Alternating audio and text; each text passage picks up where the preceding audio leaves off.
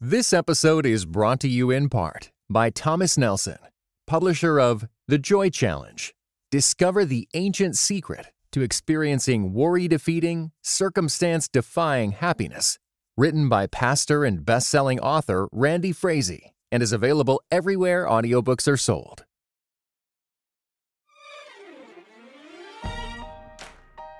I think the church is one of the most important partners we have at a community and at a systems level to be able to combat the pandemic. I think there are a lot of people who are waiting to see what their pastor does on vaccines to know what they should do. This is a podcast about two things: helping those with urgent needs in front of us today, and improving the road so others can walk it safely in the future. Welcome to The Better Samaritan, the podcast where we're learning how to do good better. I'm Kent Annan, co-director of the Humanitarian Disaster Institute at Wheaton College, and I'm joined by my colleagues Jamie Ayton and Laura Finch to explore how we can more effectively love our neighbors, from everyday acts of kindness to the most complex humanitarian challenges facing the church and society today. Our guest today is Nicolette Lussaint, who served as the senior advisor to the U.S. State Department Special Coordinator for Ebola. She is now executive director and president of Healthcare Ready, a nonprofit organization focused on strengthening the United States healthcare supply chain preparedness and response before, during, and after natural disasters and disease pandemics. She has an MBA from the University of Baltimore and a PhD in pharmacology and molecular sciences from Johns Hopkins University of Medicine. Nicolette, welcome. We're so grateful that you're here with us. Thank you for having me. Good to hear you both. Yes, and Nicolette, we were so grateful to get to collaborate with you on a couple of projects during this past year. And as we get started, I wonder if you could share for people who are listening, what have you been doing? What's been your work and focus during this time of COVID? So, I first want to begin just by thanking you for having me and introducing the organization that I currently lead. I think in the intro, we didn't get a chance to talk about Healthcare Ready, and I think that's important context for that. So Healthcare Ready is the organization where I'm very proud to serve as the executive director. It's a national nonprofit organization that was initially a coalition that emerged into a full-on nonprofit after Hurricane Katrina. So this year is actually our 15-year anniversary. The coalition was formed. Thank you. Especially for nonprofits in the United States, hitting 15 years is quite an accomplishment. So very proud of that, despite the reasons that we are still necessary as an organization. So we were formed as a coalition after Katrina, recognizing that there needed to be a single place where members of the healthcare supply chain, all of those big companies that we sometimes know, sometimes have never heard of, that play a big role in moving. Well, I should start with manufacturing, moving, and then dispensing or delivering medications during a disease outbreak. They needed a place to be able to work together on these issues, and they needed a place to be able to work with the federal government and state and local government partners during disasters to make sure that disruption to healthcare systems did not result in delays of treatments and care for people facing a medical crisis in the middle of an outside disaster, a natural disaster, disease outbreak.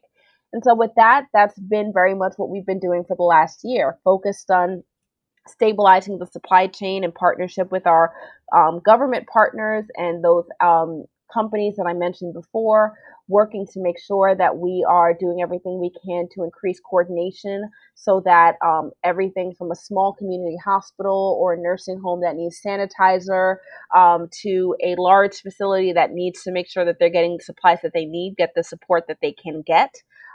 As well as working through donations and partnering with some of our other NGO partners to be able to use corporate donations to be able to procure and distribute donations to facilities across the nation, health clinics and others that really need those products, to making sure that we have a plan for not just the vaccine rollout, but education for communities around vaccines, therapeutics that are now available that were not available at the beginning of the pandemic, and beginning to carve out a plan for how we begin to recover from this pandemic, which will take decades. And so that's what we've been up to for the last year. And as you can imagine, it's been quite busy.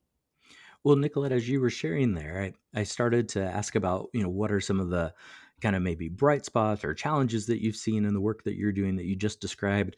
But you said something there very at the end that I think I've got to follow up on here because I think a lot of others will be curious. So you said that you think it'll be maybe another decade as we start to deal with the overall pandemic. So as a disaster researcher myself, I know that it can sometimes be difficult telling others about wanting us to be hopeful, but also the realities of what we face. Could you unpack that a little bit more for us about what you meant? Sure. So, what we know is that after catastrophic disasters, it typically takes about 15 to 30 years, depending on the scope of the event, for there to be full recovery.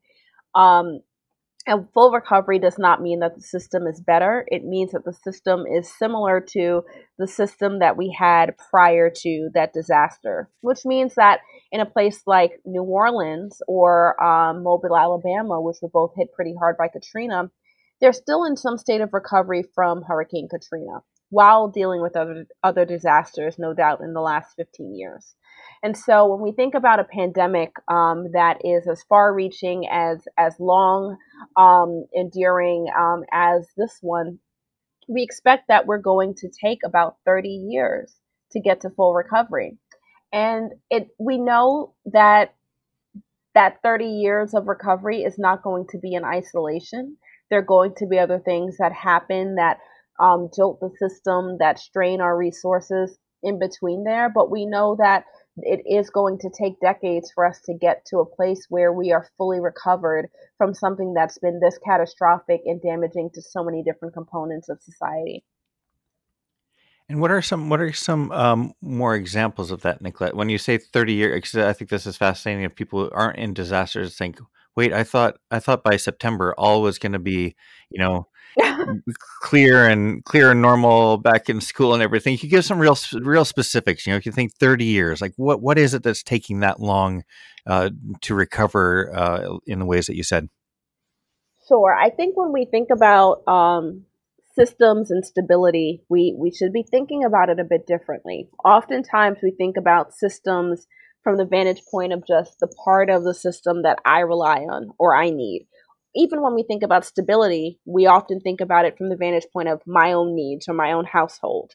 And it makes it really difficult for people to understand that even though you might be okay, or the systems you depend on might feel like they've resumed normalcy, that other systems in society may not be normal. So you can look at that from an individual perspective and think about the ways in which we hold trauma and the fact that for the last 14 months, many people, the better part of most Americans, for example, from polls and surveys, people from across the globe have noted that they have had tremendous mental health impacts from this disaster, some of whom have sought help, many of whom have stopped trying to seek help. The way our bodies hold trauma has an impact on how we hold other things like stress and disease as well. So there's that type of recovery and thinking about how we heal from that trauma and what that means physiologically as we continue to press forward and how that has an impact on our medical conditions in the next 30 years. But then there's also school systems. The amount of money that school systems have spent on laptops and trying to increase broadband access and what that means for the next 10 years of school district budgets and what they will or won't be able to afford. Also thinking about, society broadly, all of the money that we've spent towards COVID recovery, what does that mean for our infrastructure investments or other investments that continue to maintain our society? I'll just stick on infrastructure for a second because often that's what suffers. Bridges, roads, highways, tunnels.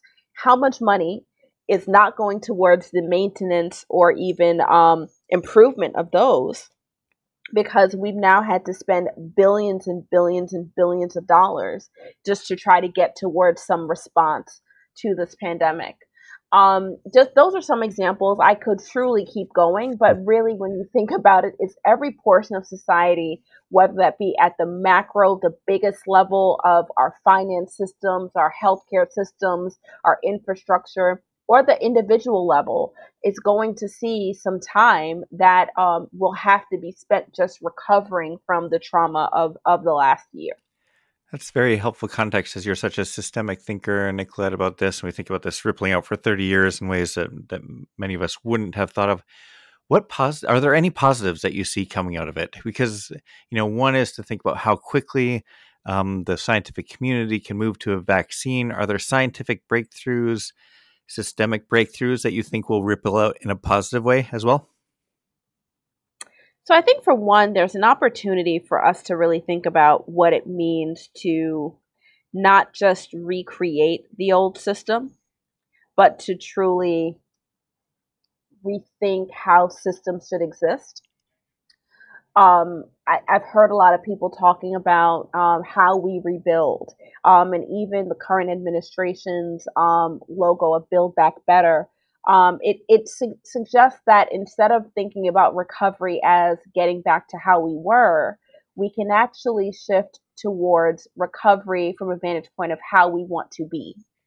And I think that's a good opportunity for us to really think about how to improve our systems and how we build in a way that leaves us stronger, addresses a lot of the inequities that were in systems prior to COVID.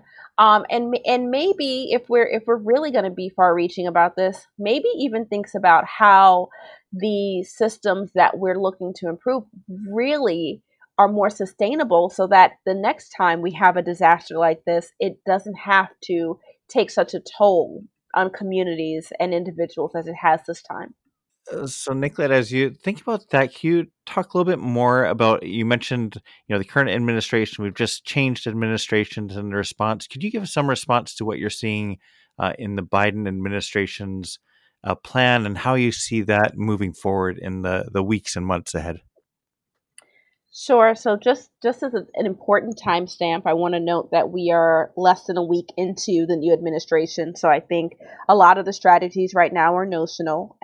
They're beginning to really get their teams together, and so we should revisit this in a couple of weeks. Mhm. Just noting that there's so much that's currently underway. I think there's a recognition that the response needs to be a lot more cohesive. There's an opportunity to keep equity at the center of the response, whether it be thinking through who gets vaccine first, to how we protect those that are most exposed, recognizing that there's also a world where we now have variants of SARS-CoV-2, the virus that causes COVID-19, that means something different from a medical perspective, and working to get ahead of our understanding of those viruses, our characterization of the variants, so that we are prepared as they spread across the globe. And then reemerging in our role with the global community, I think, is another one that I'm seeing as a big trend. Recognizing that we can't possibly fight a pandemic by sectioning ourselves off from the rest of the world, and that there is a need for us to really lean forward and work with the global community, including the WHO, but also, the EU, our partners in the Africa region, um, really doing more to make sure that we are a part of the global conversation, all the way into what's called COVAX, the COVID 19 vaccine facility program, which is the pooled effort to make sure that in partnership with the WHO, the available vaccines would be allocated to countries to make sure that all countries have access to the vaccine in a timely fashion. Thanks, Nicolette. One of the things I wanted to ask you while we were talking here is Jamie and I were honored to get to work with you on a couple of projects during COVID, and one of them was this guide led by our colleague Dr. Theon Hill called "The Black Church in Action Against Racism and COVID-19: A Practical and Biblical Guide to Prophetic Ministry While Protecting Health." And with that in the background, also kind of a two-part question, but I wonder if you could share a little bit about what the Tuskegee experiment is for any listeners who, maybe just read it in a history book back some time ago, and then also explain like what are the implications as you thought of, you mentioned the inequities and that the administration is hopefully going to be dealing with some of those as they roll it out. But I wonder if you could talk about the Tuskegee experiment and talk about specific challenges and opportunities within the Black community as there's this rollout of a vaccine. Sure. I think there's a bit more work that we need to do in terms of how we draw a straight line between some of those pieces. So I'm going to try to tether that a little bit, Mhm. but cut me off at any point. No. Um, so I think the first question on the Tuskegee experiment, and I want to use tenses here because I think it matters. The Tuskegee experiment was something that did um, go on for about 20 years, but it was a poorly done, um, maliciously executed. It was termed as a clinical trial, but it truly wasn't. It was an experiment that was done that happened over the course of a few decades that exposed black men, in particular black former servicemen, to syphilis in an interest of learning what would happen to their bodies as they were infected, knowing that there was a treatment for syphilis. They were not also exposed to the treatment or given the opportunity to be fully aware of what they were being given. The trial or study, if you will, was halted after it came to light what was being done in portions of the U.S. Government health experimentation system. Um, I want to I want to pause there because I think it's important to clarify a few things. Mm-hmm. One is that in reaction to that, as well as many other studies, the legal process, the regulations and the controls around clinical trials that are in place and have been in place for the last 20 plus years are significantly different than they were at that time. By all accounts, the Tuskegee experiment, as it was executed, is deemed illegal. Mm-hmm. And it's important for me to make sure that I lift that up in the same breath that I talk about the experiment, because I want it to be clear that what happened with the Tuskegee experiment is not a clinical trial. It's not a clinical study. And it would not be viewed as something that would be legal in not just today's framework, but even the framework that we've used for the last 20 years. Mm-hmm. And I think it's important that we mention that because there are a lot of trials that played a role in the vaccines and the therapeutics that we have available right now for COVID. And it's important to know that we're not talking about the same system Mm-hmm. That's great. and that the protections were radically different. And so, with that, I think it's important to note that also within the clinical trials process today, there is, under what we call pandemic preparedness plans, there is a plan for how we would rapidly work to identify and then develop what are called medical countermeasures, treatments, vaccines, tests that allow for us to respond to a pandemic. And so for the last year, a lot of what we've put in place to be able to work towards a vaccine, towards the therapies that exist, as well as tests to be able to detect COVID-19 or SARS-CoV-2 when someone is infected, have all played from the the framework and the plans that have been in place for pandemic preparedness and response. And I think that's important because while we've worked very quickly, it's been under established frameworks and it's been using the existing policies and permissions that were in place, knowing that we would have a pandemic hit our shores at some point. Mm-hmm. I think I've answered both questions, but if not, feel free to hammer me No, on it. no, they're great, and I asked them in this broad way. It's not my expertise. That's very helpful. And then, can you say a little bit? I think one of the things that I was learning from you and from others during COVID while we were working on the project together was that some communities, particularly say maybe the Black community, would have specific challenges during COVID. One is, I think you talk really eloquently in some of your writing and interviews about how what a challenge like this does is expose pre-existing injustices. That's not quoting you, but sort of Sure. those are exposed. And then even when the vaccine rolls out, are there going to be specific challenges that exist in some communities in our country? And maybe because of the preparation, there are going to be less of those. But I wonder if you could talk about those two things. How are injustices exposed in moments like this, and then Mhm. how does that relate to challenges to then getting a vaccine to people? Sure.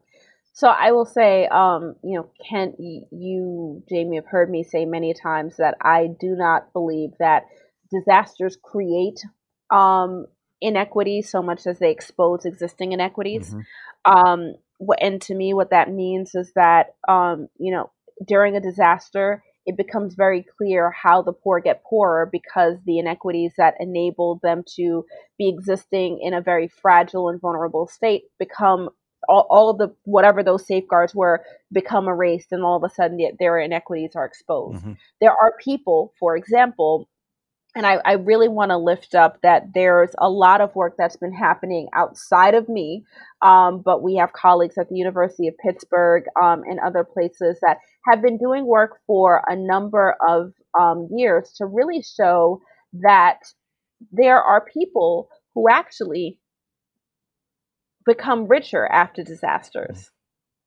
It's not everyone that is actually going to experience a disaster and become poorer or have a difficult time being able to recover.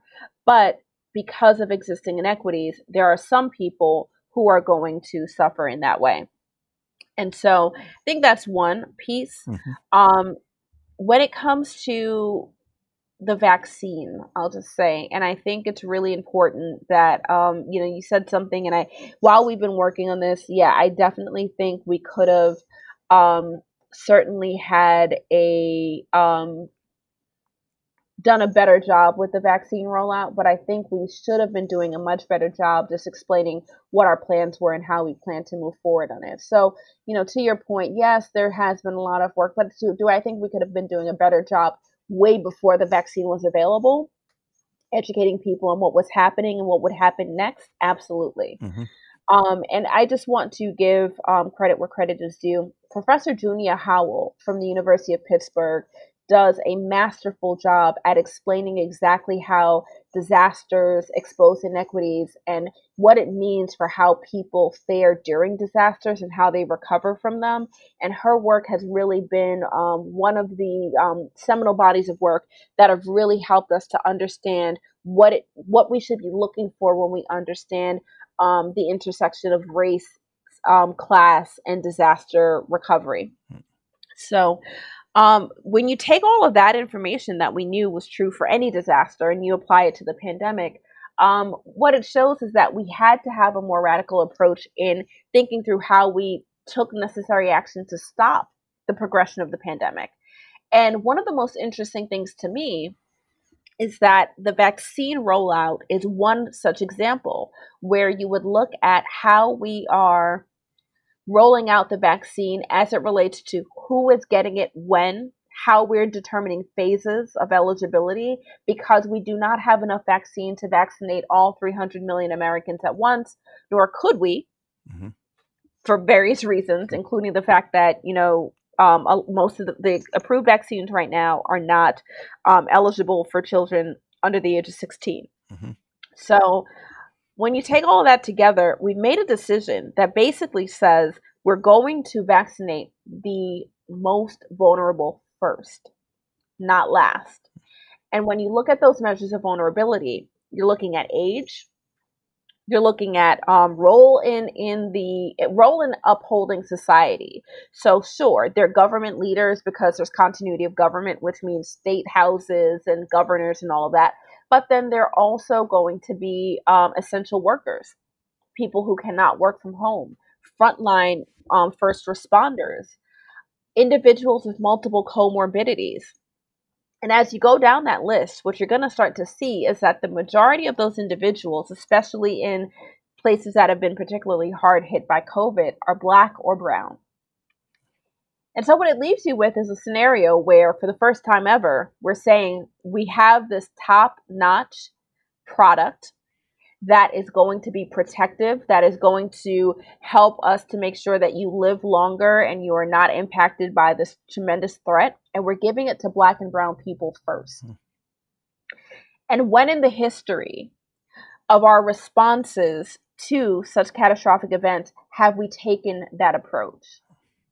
And because of that, that is actually doing more to create greater suspicion or mistrust, because people are looking and saying, never before has there been a solution that actually is protecting people, is saving lives, is going to allow Black and brown people to live longer and be healthier, and we give it to them first. So what's wrong with this that we would want Black and brown people to get it first and not last? Mm-hmm. Yeah, that's fascinating. Just shows it brings me back to your earlier point about how the effects of these things can ripple out for 30 years. And obviously, this is stepping into racism that's rippling out 400 plus years. And so, and it's really helpful to think about this moment in this broader context. As we think about this moment moving forward, and not just a Black church, but churches across the country, um, what can churches do right now, like in the months ahead, to help with these next upcoming stages of COVID? Anything that comes to mind, sort of practical advice or your hope for what the church can do at this stage of the pandemic? I think the church is one of the most important partners we have um, at a community and at a systems level to be able to combat the pandemic. And I say that because there are a few things that I personally believe, but also professionally have seen to be true. One is that for most people, especially those people who are going to be in those eligibility groups that we just talked about for vaccine, they may have more interaction with their pastor or religious leader than even members of their family. They may hear from their pastor more, listen to their pastor more. Thinking about the Christian tradition, at a minimum, we're talking about maybe Bible study during the week, and church on Sunday. So I think it's important for churches to not see themselves as separate from this effort, or to relegate themselves to having a job when it comes to maintaining one's spirit and soul, but not one's body. I think it's important to have places to ask those questions and have that conversation. I think there are a lot of different conversations that need to be had. Everything from how did we get here? What is this vaccine? Should I take it? How should I expect to feel? What is the next year of this pandemic going to look like and feel like for me? I think there's so many conversations that need to be had, and I think the church, for many people, again, in aggregate, but also at the community level, that's where people want to be able to have those conversations, because that's where they're able to contextualize whatever they're hearing about the pandemic with all of the other parts of their life that they're trying to figure out and sort through with their church. I also think how we sustain the church in the pandemic is important, and making sure that we are creating solutions that allow for churches to continue to maintain and thrive, knowing that in-person services probably will not happen until late this year, if we're being very honest. So what does it look like for us to maintain the church, but also think about how we can enforce those non-pharmaceutical interventions that are going to keep us from protecting people that we care about who may not be vaccinated yet for different reasons? How do we enforce mask wearing? How are we enforcing hand washing? How are we enforcing social distancing? And how are we beginning to think about how the church can enforce those things when the doors eventually do reopen? So all of those things I think are really critical. I think there are a lot of people who are waiting to see what their pastor does on vaccines to know what they should do. Um, I think there are a lot of people that are looking to see who their pastor trusts Mm-hmm. as it relates to where they're getting information in order to determine whether or not they are listening to the right people. There's so much misinformation that's flying out there that I think having verified sources of information are so critical. And I think that's where a church plays such an important role, because if you can vet and if you can approve those individuals who might be speaking to your congregation, then I think that gives an automatic place for information to be received and trusted by the congregation. I have started to see some pastor friends on my Facebook feed who are doing the selfies, while they get their shots. But I think it's very much, as Hmm. trying to have this conversation and be this place where churches are having the conversation that you're talking about. It's very helpful advice. Pivoting to a few more personal questions. One, I know this has just been an incredibly intense year for all of us, and your workload being right in this area has certainly been intense. How have you sustained your pace of work? What tricks do you have? Hobbies that have helped you through the past year? What's kept you going and kept you from burning out? If you're not burned out during the past year. Sure. So I will be honest and say I'm certainly at burnout. But I think for me it's been very different because the place where I sit and the role that I hold, I knew I was going to get to burnout, and I knew there was not much I was going to be able to do about it. So my goal has been a bit different than what I would advise anyone. Um, my goal has been making sure that I am very mindful of not just how I approach burnout, but how I can get out of it, and that I have a plan for how I'm able to sustain in the year to come. And again, I don't recommend this for anyone. But I just want to be honest about how I'm coming to this, and how, some of the advice that I'm giving, I would say is probably not advice that I've been able to take by nature of the job that I have and the Hmm. role that we serve.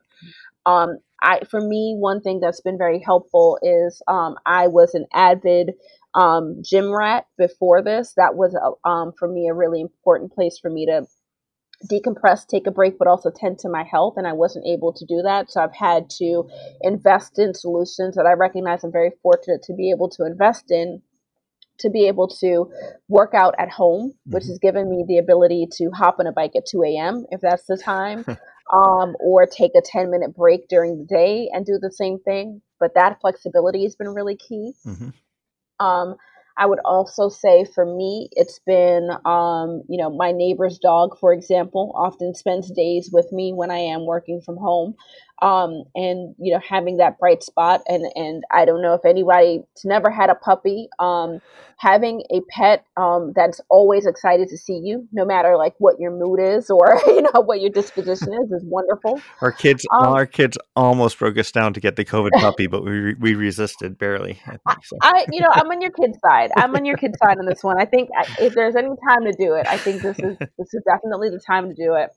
But things like that I think have been really helpful. Some of it is not looking to do the big things, not creating big, massive shifts, but really looking to do smaller, sustainable things that allow for what I think is a much more palatable adjustment to what life looks like right now, and something that can actually be maintained over the next few months. And that's why I've tried to avoid the Zoom friend chats, because I'm zoomed out. Mhm. I've tried to avoid adding in things that I don't think I can sustain, because that becomes another source of guilt if I'm not able to sustain it. So for me, it's small incremental things that I've been able to uphold, and that's made a big difference for me. Yes, that's good advice. And I think we talk about it sometimes as we're working with our master's degree students, for example, that when we do this kind of work, it's not every day or every week or every month is going to be balanced, but it's more this long-term health, and there are going to be times of intense Hmm. response, which is this whole year has been. But that's great advice for finding these moments in the middle. So now we want to shift, and this is the way been closing these interviews with. We ask 5 big questions that we ask you to answer in just a few sentences each. So questions Okay. too big for the amount of time, but just to run through and get your thoughts. We've touched on some of these, but we'd love to hear your thoughts on these big five Better Samaritan questions. And what's something that has surprised you in your work in the past year?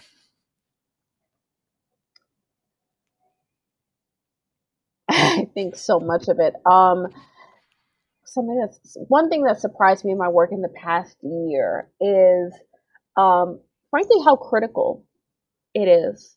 I've really come to realize that there are certain places that, certain ways that we sit in certain spaces that if we were not pushing certain conversations, as an organization, I'm not sure where those conversations would live or if they would exist anywhere at all. That's great affirmation.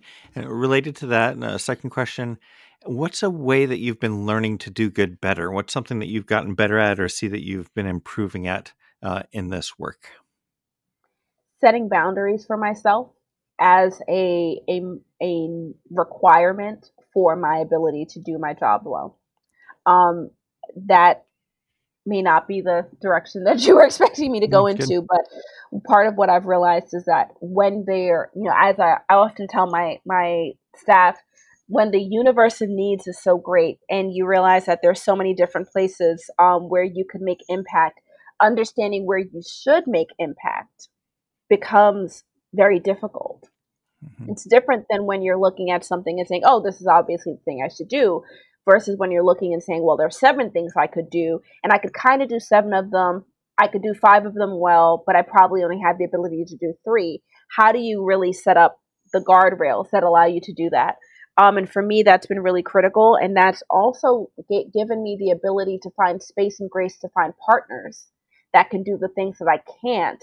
And given me the ability to elevate their very important work so that we're cumulatively making all of that impact, but not, in a way that drains any one of us or diminishes our ability to fulfill our ultimate missions.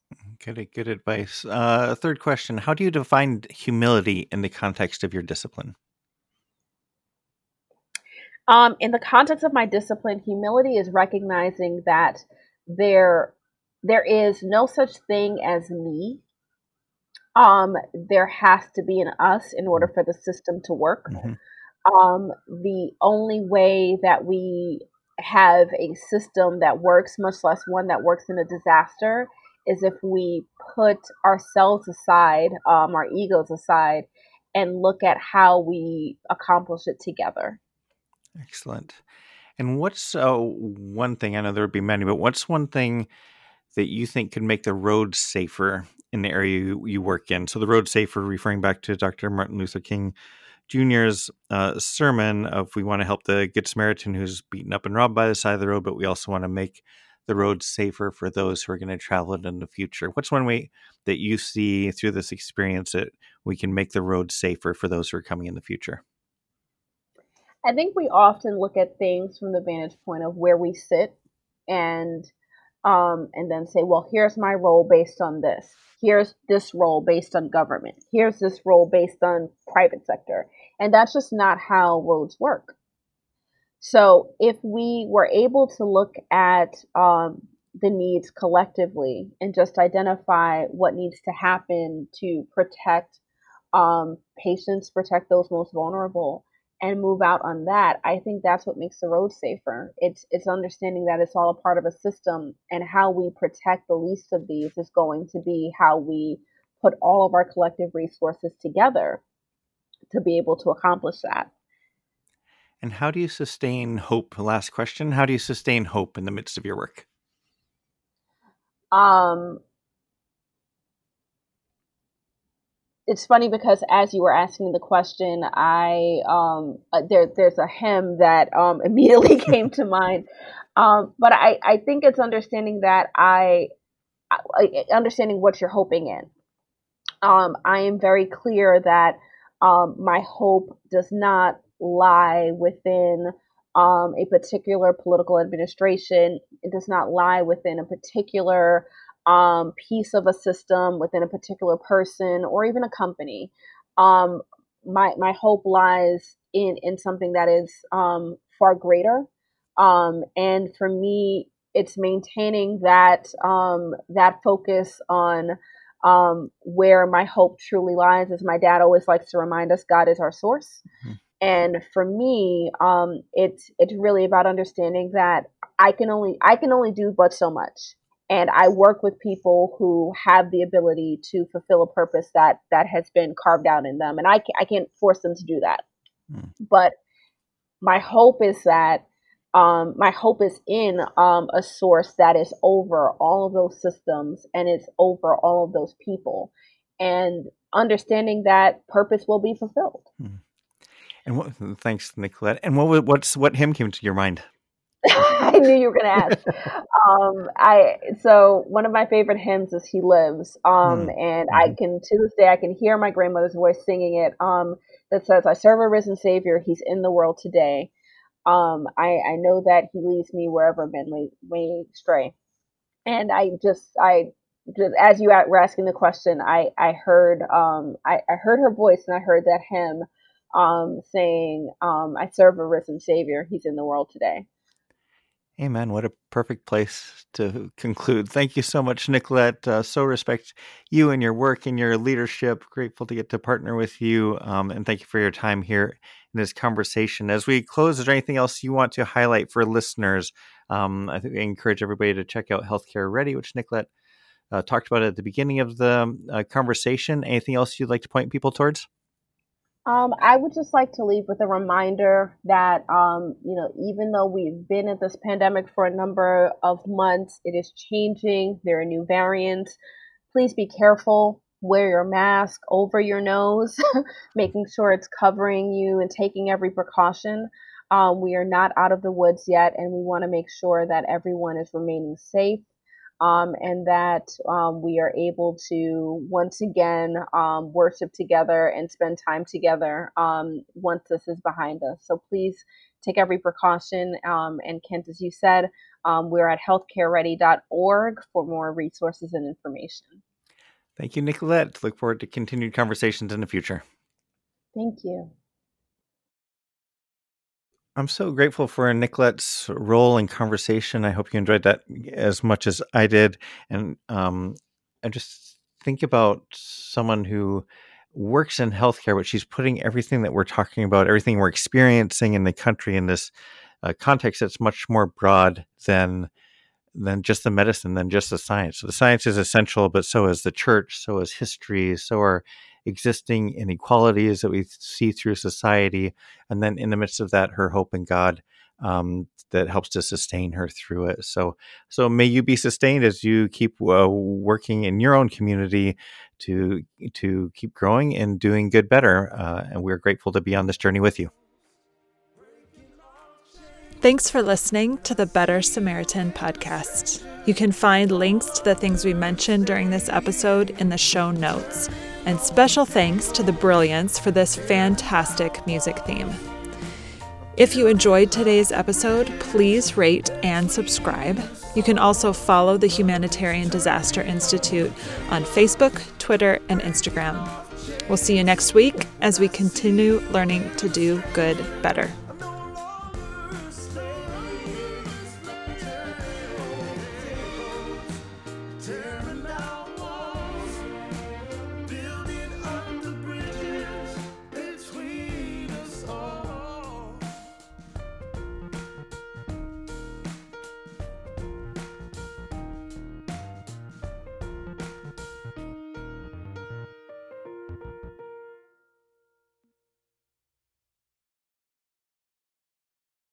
This episode was brought to you in part by United We Pray.